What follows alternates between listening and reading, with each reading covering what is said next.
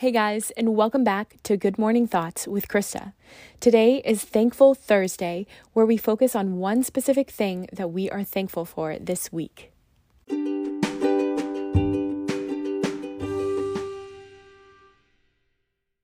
Today, I am so thankful for weekends. On Monday, after returning from the weekend, I'll ask fellow teachers, "How was your weekend?" And the most common reply I receive is, "It was too short." Each time I receive a reply like this, it deflates my good weekend energy supply a little bit more. Most times, I feel like the weekend is exactly what I need and I'm ready to jump back into the work week. I have no idea why the exact same 48 hours feels so different to some teachers than it does to others. Some of it is that people have busy family lives, second jobs, or health conditions. Other times, it's just about a mindset. So let's talk about having a positive weekend mindset. Start out by being grateful that you have a weekend.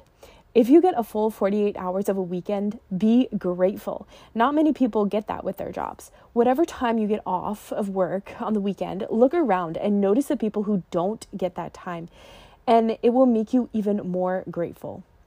Also, be sure to be grateful that you have a job or a school to return to on Monday. Many people in the job searching process are in that job searching process or are in the unemployed category.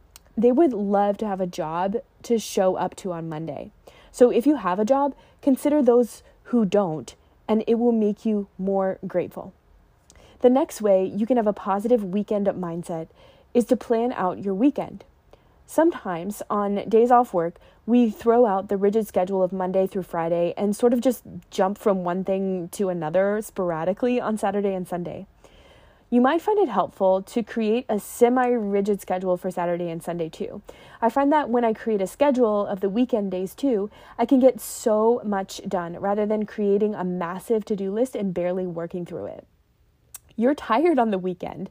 Keep that in mind. And when you create your weekend schedule in both rest and fun. Even if you have a busy schedule for the weekend, it's absolutely imperative that you take time for self-care. Even if it's just as simple as you might schedule in a bubble bath and a movie night for yourself every Saturday. Choose something that will cause you to slow down and quiet your body and your mind and be absolutely certain that it's something that you enjoy. Just because your best friend likes to bake bread for fun, it doesn't mean that you will too. Find your rest, find your fun, and make time for that on the weekend. You don't need to spend the entire weekend doing those things, but please, for the sake of your coworkers, your classmates, employees, or students who will see you on Monday, do something for yourself this weekend. You will approach Monday in such a much better mood. And for goodness sake, please do not work all weekend. We don't want to hear you complain about that on Monday either. So be grateful for your weekend. Don't let it slip away without resting and having fun. Show your appreciation for your days off by enjoying them. Have a positive weekend mindset.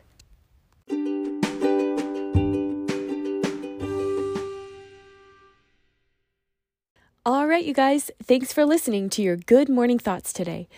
Please take a moment to rate, comment, and subscribe to the podcast, just to let everyone know how much you love it.